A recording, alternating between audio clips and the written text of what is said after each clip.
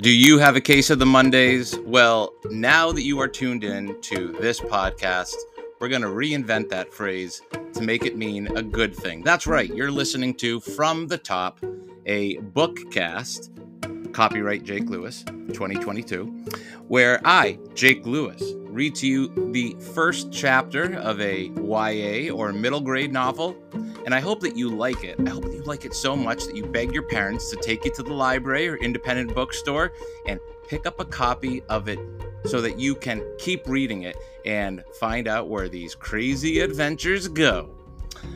So that's what we do here on this show. It's great to have you listening. Let's get started.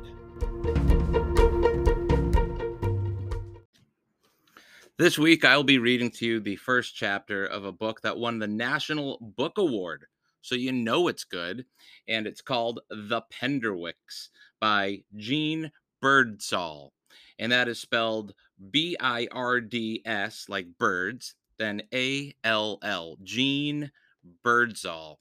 Not birds some, not birds little, all the birds. Okay, just in case you were curious.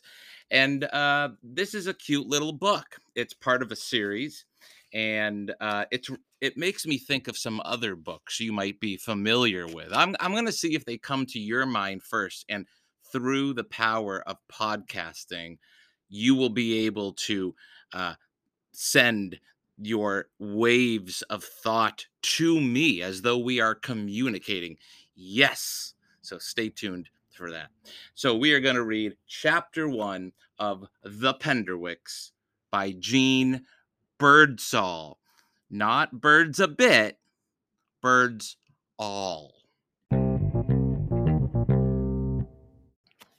All right, so chapter 1 of this lovely little novel is called A Boy at the Window. And without any further ado, here we go. For a long time after that summer, the 4 Penderwick sisters still talked of Arundel. That's right, I said Arundel, because you might know that name from The Frozen, but this book was written in 2005, which was long before Frozen came out. So Jeanne Birdsall, not Birds a Tad, Birdsall, came up with that name. Unless, of course, and I can't be sure about this, but Hans Christian Andersen, who wrote the story The Snow Queen, on which Frozen is based, unless Arendel's in that. I don't think so, but don't quote me on that. Fate drove us there, Jane would say. No, it was the greedy landlord who sold our vacation house on Cape Cod, someone else would say. Probably Skye. Who knew which was right? But it was true that the beach house they usually rented had been sold at the last minute, and the Penderwicks were suddenly without summer plans. Mr. Penderwick called everywhere, but Cape Cod was booked solid, and his daughters were starting to think they would be spending their whole vacation at home in Cameron, Massachusetts. Not that they didn't love Cameron, but what is summer without a trip to somewhere special? Then, out of the blue, Mr. Penderwick heard through a friend of a friend about a cottage in the Berkshire Mountains. It had plenty of bedrooms and a big fenced-in pen for a dog, perfect for big, black, clumsy, lovable hound Penderwick. And it was available to be rented for 3 weeks in August. Mr. Penderwick snatched it up, sight unseen, which is always a lovely, smart idea to rent a house that you have not seen before. By the way, Berkshire Mountains, real place. I actually spent a few days there this past August. Isn't that kind of funny how through no planning, I picked a book to read where not too long ago, I was kind of like in their area. However, being from Massachusetts and living here all my life, there is no such place as Cameron, Massachusetts. Okay. And as far as Cape Cod, yeah, there definitely is a Cape Cod, big vacation destination in the summer. I do not find it hard to believe at all that he can't find a place to rent unless you like do it a year in advance, right? So yeah, some real places, some not real places. Kind of gives you a little bit of a fantasy feel there with these places that they're making up. There is an Arundel, Maine. but that's not what they're talking about. He didn't know what he was getting us into, Batty would say. Rosalind always said, "It's too bad Mommy never saw Arundel. She would have loved the gardens."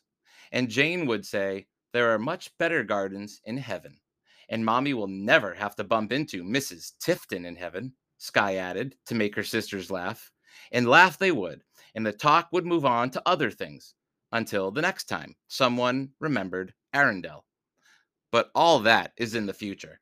When our story begins, Batty is still only 4 years old. Rosalind is 12, Skye 11, and Jane 10.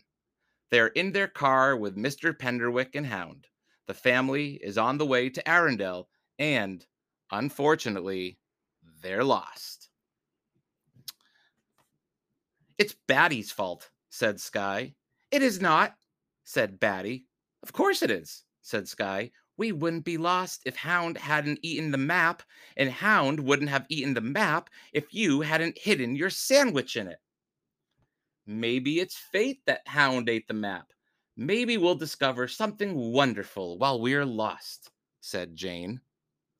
"We'll discover that when I'm in the back seat for too long with my younger sisters, I go insane and murder them," said Skye. "Steady, troops," said Mr. Penderwick. "Rosalind, how about a game?" "Oh, let's do I went to the zoo and I saw," said Rosalind. "I went to the zoo and I saw an anteater." Jane? "I went to the zoo and I saw an anteater and a buffalo," said Jane. Batty, and yeah, that's her name, Batty, Batty, which is kind of a slang for someone who's kind of cuckoo. I have a feeling that's not her real name though, because if you named your daughter Batty, even as a nickname, that's kind of mean. But I'm hoping that's not her real name. Batty was between Jane and Skye, so it was her turn next. "I went to the zoo and I saw an anteater, a buffalo, and a kangaroo."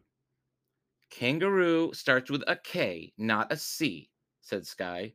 "It does not. It starts with a C, like cat," said Batty. "Just take your turn, Skye," said Rosalind. "There's no point in playing if we don't do it right."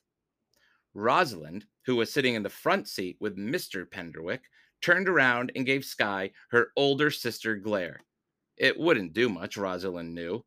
After all, Skye was only 1 year younger than she was, but it might quiet her long enough for Rosalind to concentrate on where they were going.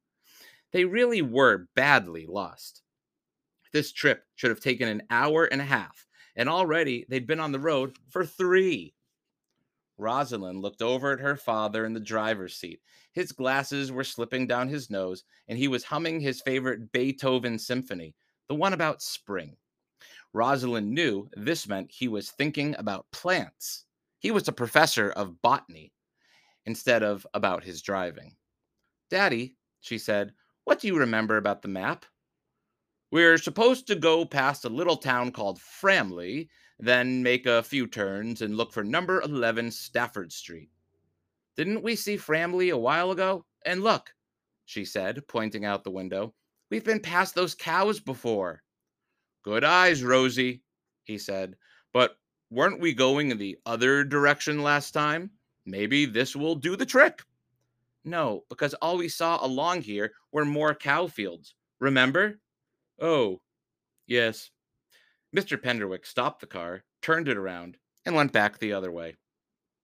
"We need to find someone who can give us directions," said Rosalind.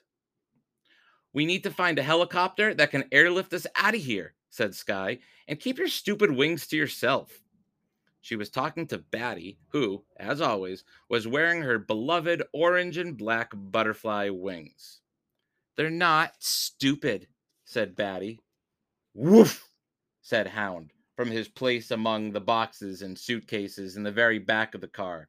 He took Batty's side in every discussion. Lost and weary, the brave explorers and their faithful beast argued among themselves. Only Sabrina Start remained calm, said Jane. Sabrina Starr was the heroine of books that Jane wrote. She rescued things. In the first book, it was a cricket. Then came Sabrina Starr rescues a baby sparrow, Sabrina Starr rescues a turtle, and most recently, Sabrina Starr rescues a groundhog. Rosalind knew that Jane was looking for ideas on what Sabrina should rescue next. Skye had suggested a man eating crocodile who would devour the heroine and put an end to the series. But the rest of the family had shouted her down. They enjoyed Jane's books. There was a loud oomph in the back seat. Rosalind glanced around to make sure violence hadn't broken out, but it was only Batty struggling with her car seat. She was trying to twist herself backward to see Hound. Jane was jotting in her favorite blue notebook. So they were both all right. But Skye was blowing out her cheeks and imitating a fish, which meant she was even more bored than Rosalind had feared. They'd better find this cottage soon. Then Rosalind spotted the truck pulled over by the side of the road. Stop, Daddy. Maybe we can get directions. Mr. Penderwick pulled over. Oh, so it's a man who doesn't mind asking for directions. Lovely. And Rosalind got out of the car. She now saw, well, okay, so he's not going to ask, I guess. She now saw that the truck had tomatoes painted in large letters on each of its doors. Next to the truck was a wooden table piled high with fat red tomatoes. And behind the table, an old man wearing worn blue jeans and a green shirt with Harry's Tomatoes embroidered across the pocket. Tomatoes? He asked. Ask if they're magic tomatoes, Rosalind heard. Out of the corner of her eye, she saw Skye hauling Jane back in through the car window. My younger sisters, said Rosalind apologetically to the old man. Had 6 of 'em myself. Rosalind tried to imagine having 6 younger sisters, but she kept coming up with each of her sisters turned into twins. She shuddered and said, Your tomatoes look delicious, but what I really need is directions. We're looking for number 11 Stafford Street. Arundel? I don't know about any Arundel. We're supposed to be renting a cottage at that address. That's Arundel, Mrs. Tifton's place. Beautiful woman. Snooty as all get out, too. Oh dear. You'll be fine. There are a couple of nice surprises over there.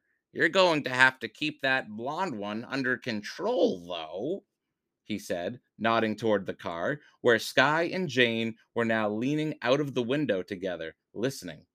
Muffled complaints could be heard from Batty, who was being squashed. Why me? Called Skye. The man winked at Rosalind. I can always spot the troublemakers. I was one myself.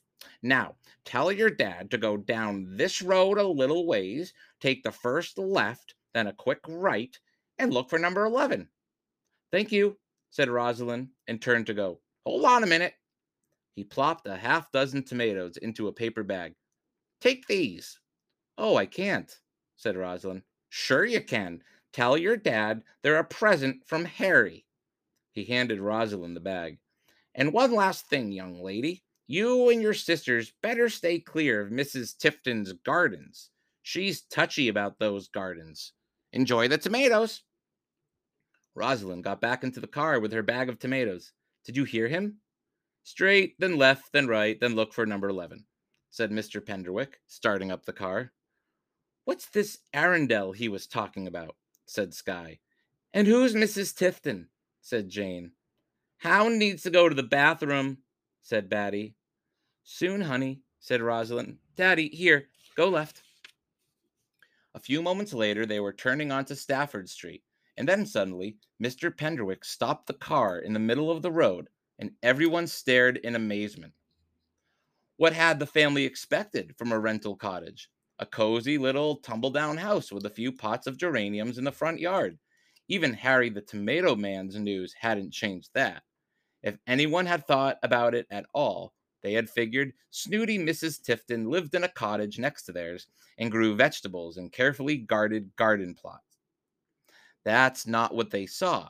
What they saw were 2 tall, elegant stone pillars with number 11 carved across one and Arundel across the other. Beyond the pillars was a lane winding off into the distance with double rows of tall poplars on each side. Those are trees. And past the poplars was a beautifully tended lawn dotted with graceful trees. There was no house in sight.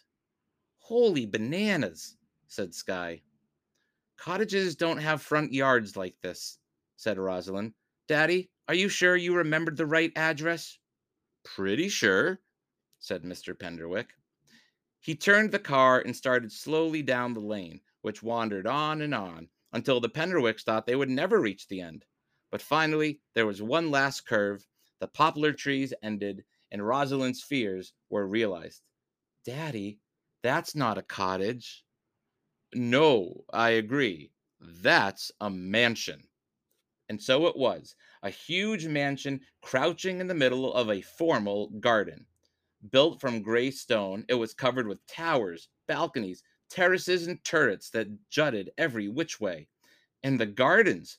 There were fountains, and flowering hedges, and marble statues, and that was just in the part the Penderwicks could see from the lane. The exhausted travelers saw before them a dwelling fit for kings. Cair Paravel, El Dorado, Camelot, said Jane. Too bad we're not kings, said Skye. We're still lost, said Rosalind, discouraged. Buck up, Rosie, said Mr. Penderwick. Here comes someone we can ask. A tall teenage boy pushing a wheelbarrow had appeared from behind a large statue of Cupid and Venus. Mr. Penderwick rolled down his car window, but before he could call out to the boy, a familiar gagging noise came from the very back of the car. Hound's going to barf, shrieked Batty. The sisters knew the drill. In a flash, they flew out and around to the back of the car and dragged poor Hound over to the side of the lane. He threw up on Jane's sneakers.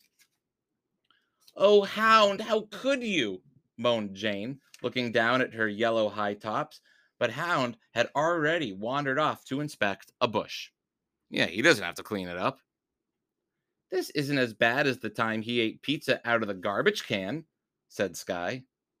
Batty crouched down to inspect the mess. There's the map, she said, pointing. Don't touch it, Rosalind exclaimed. And Jane, stop shaking your sneakers. You're splashing it all around. Stand still, everyone, until I get back. She ran over to the car for paper towels. The teenager with the wheelbarrow had come over to the driveway, and Mr. Penderwick had gotten out of the car and was talking to him. I see there's some Linnea borealis here along the drive. Odd place for it. But I'm particularly interested in the Cypripedium arietium, if you know of any good places to hunt for it. And that's probably not at all what the word is, but that's the best I can do reading Latin. It likes swampy land, some shade. Rosalind ducked her head into the back of the car and rooted around among the baggage. Her father was talking in Latin about plants, which meant he was happy. She hoped he remembered to ask the boy about directions, too. He looked nice, the boy, 18 or maybe 19 years old, with light brown hair sticking out from under a Red Sox baseball cap. Rosalind peered around the car and sneaked a look at the boy's hands. Her best friend, Anna, always said that you could tell a lot about people from their hands. The boy was wearing gardening gloves. The paper towels were behind Mr. Penderwick's computer and under a soccer ball. All right, so hold on a second. At the very beginning of this, when they got lost, I was thinking to myself, why don't they just get a GPS, get their phone out, and and get back on the right track? But they didn't, and so I was thinking, okay, this maybe feels a little bit old fashioned, so maybe this is set a long time ago. Not too long ago because there are cars, obviously, but long enough. But now we find out that it is mostly modern day because there's a computer in the back seat. So why are they lost? Are they these crazy people who don't use cell phones? Oh, I don't know if I'm going to be able to finish a book if these people don't believe in cell phones. But I will persist and go on. Here we go. The paper towels were behind Mr. Penderwick's computer and under a soccer ball. Rosalind grabbed a bunch and rushed back to her sisters. Jane and Skye were piling leaves on top of Hound's barf. Remember when he ate that lemon cream pie off the Geiger's picnic table? He really puked that time, said Skye. What about when he stole a whole meatloaf out of the refrigerator? He was sick for 2 days, said Jane. Shh, said Rosalind, wiping Jane's sneakers clean. Why's Rosalind wiping the kid's sneakers? Wipe your own sneakers. Mr. Penderwick and the boy were walking over. Girls, this is Cagney, said Mr. Penderwick. Hi, said Cagney with a big smile. Cagney, like James Cagney, the famous actor who was always playing like a gangster in the 1930s. Okay. Cool parents. Rosalind looked hard at his hands, but they were just regular old hands to her. She wished Anna were there. Cagney, these four are my pride and joy. That one with blonde hair is my second daughter, Sky.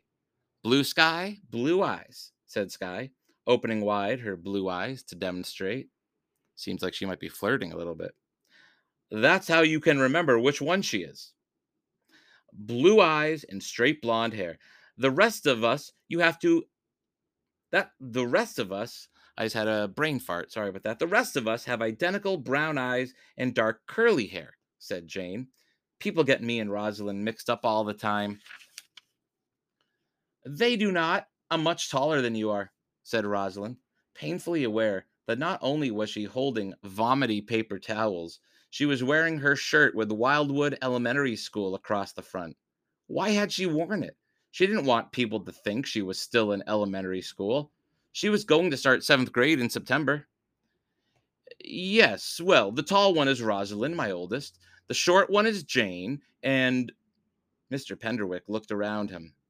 Over there, said Jane, pointing to the orange and black wings sticking out from behind a tree. And that's Batty, the shy one. Now, troops, good news. This is the right place after all. Cagney's the gardener here at Arundel Hall. That's what this mansion is called, and he's been expecting us. Our cottage is at the back of the estate grounds. It used to be the guest cottage for the main house, said Cagney. Back in the days when General and Mrs. Framley were alive. It's quieter here now with Mrs. Tifton in charge. Mrs. Tifton! Exclaimed Jane, and would have said more if Rosalind had not dug an elbow into her ribs. Okay, girls, let's be off, said Mr. Penderwick, and Cagney, let's have that talk about the native flora sometime soon. Yeah, I'd like that, said Cagney. Now, to get to the cottage, take the driveway up there on the left and follow it past the carriage house and into the formal gardens. You'll see the sunken garden to your left and the Greek pavilion to the right, and then you'll drive through the boundary hedge. The cottage is a few hundred more yards along. It's yellow. You can't miss it, and the key is under the mat. Rosalind rounded up Batty. Sky fetched Hound, and soon everyone was in the car ready to go, except for Jane. She was standing in the driveway, staring up at Arundel Hall. Rosalind leaned out the window. Jane, come on. Jane reluctantly turned away from the mansion. I thought I saw a boy in the window up there.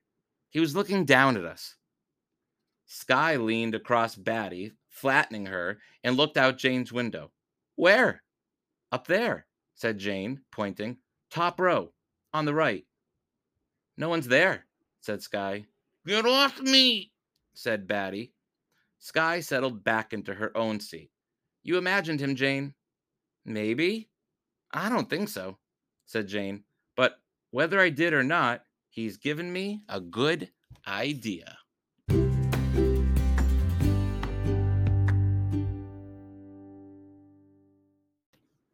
We come now to the part of the program I call 321, where I tell you three things that I liked or thought about after or while reading this chapter, two questions that I have, and one thing I learned.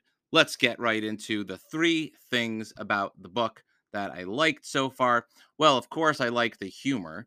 That scene with the barf and hey, there's the map in the dog's barf. Not quite sure why that's included. An author usually puts something into a book for a reason, more than just trying to make somebody laugh. So maybe that will come up later on in the story that this dog gets an upset stomach, and for whatever reason that might be important later on. But if it's just to make us laugh, mission accomplished. Jeanne Birdsall, not birds a wee bit, Birdsall. Uh, so I like that about it. I love a book that is sort of set where I am familiar with it. So, like I said earlier, Cameron, Massachusetts, where this family's from, not a real place, but the Berkshires and Cape Cod are. And so even if, I don't frequent the Berkshires or Cape Cod, it's just kind of say like, oh, cool, I've been there. I kind of have an idea about what they're talking about. So that connects me to the book a little bit too. And the third thing that I sort of like about this, and it happens really, really quickly, is that their mother, the girls' mother, has died. I don't know if you picked that up, but at the very beginning of it, when they are talking about Mrs. Tifton's garden, and Jane says that there are much better gardens in heaven, and that mommy will never have to bump into Mrs. Tifton in heaven. That's just a real quick way to acknowledge that their mother has died. It's very sad, but they do it so quickly, you almost miss it. But the good part about that is, you don't need a whole big section that's really sad about their mother dying. That might come later on in the story. I don't know. I haven't read this yet. This is my first time through it too. But just how they kind of quickly address that very sad issue, because I don't think they want to make the reader sad. I don't think Jane Birdsall wants to make the reader sad, because there's a lot of funny parts in this beginning section, like I told you about. So that is my theory, and I'm sticking to it.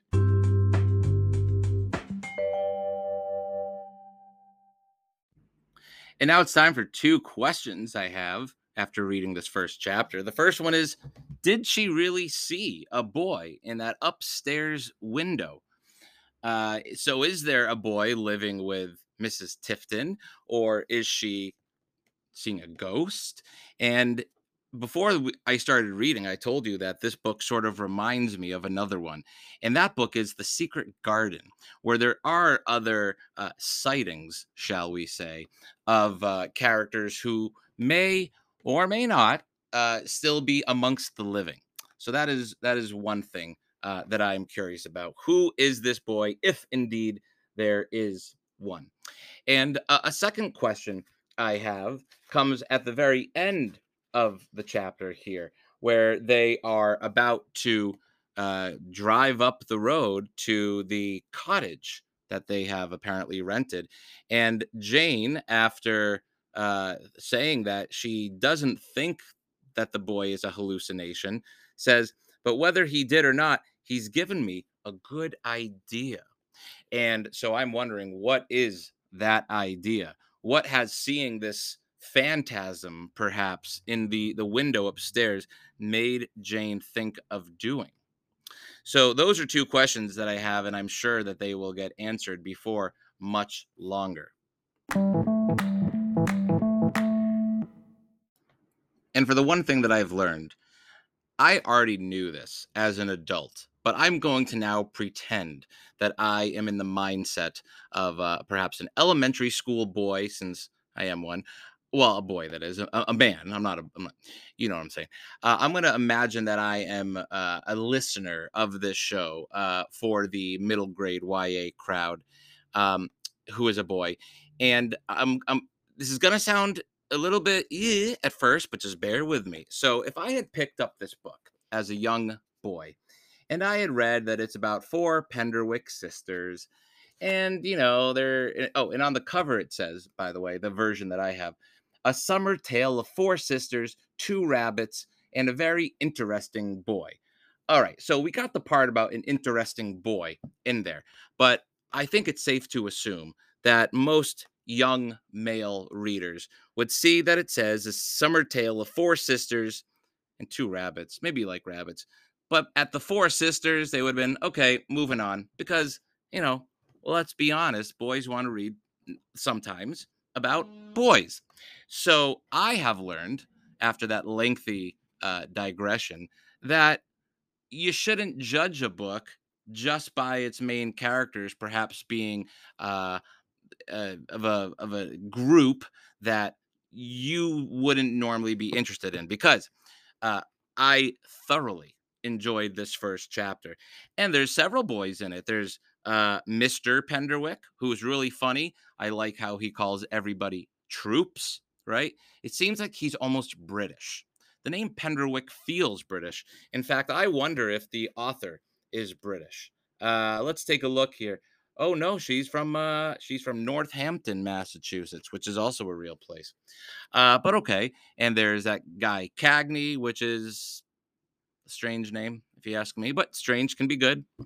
And whoever this fellow in the window is. So don't just pass on a book, because you might find some characters in it that you can relate to. I think that's really what I'm trying to get to. It's hard as a young boy to relate to a book where it's mostly girl characters, but I think after hearing this, you might say, "Oh, I'm glad I gave it a shot."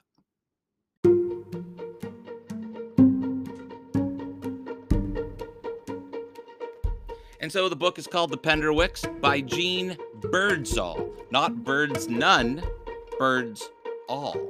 And there are, at least at the time of the book publication that I'm holding, 4 others in the series. So I hope you enjoyed what you heard.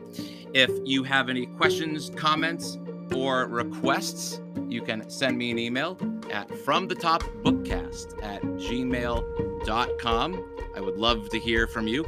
Make sure that you subscribe to this podcast to be sure to know when the latest episode becomes available. And if you're on there and write up a 5-star review, it doesn't have to be a very long one, that would greatly help this show. And I thank you in advance for your patronage. Be sure to tune in again next Monday for another first chapter of another YA middle grade book. My name is Jake Lewis, and I'll see you again from the top.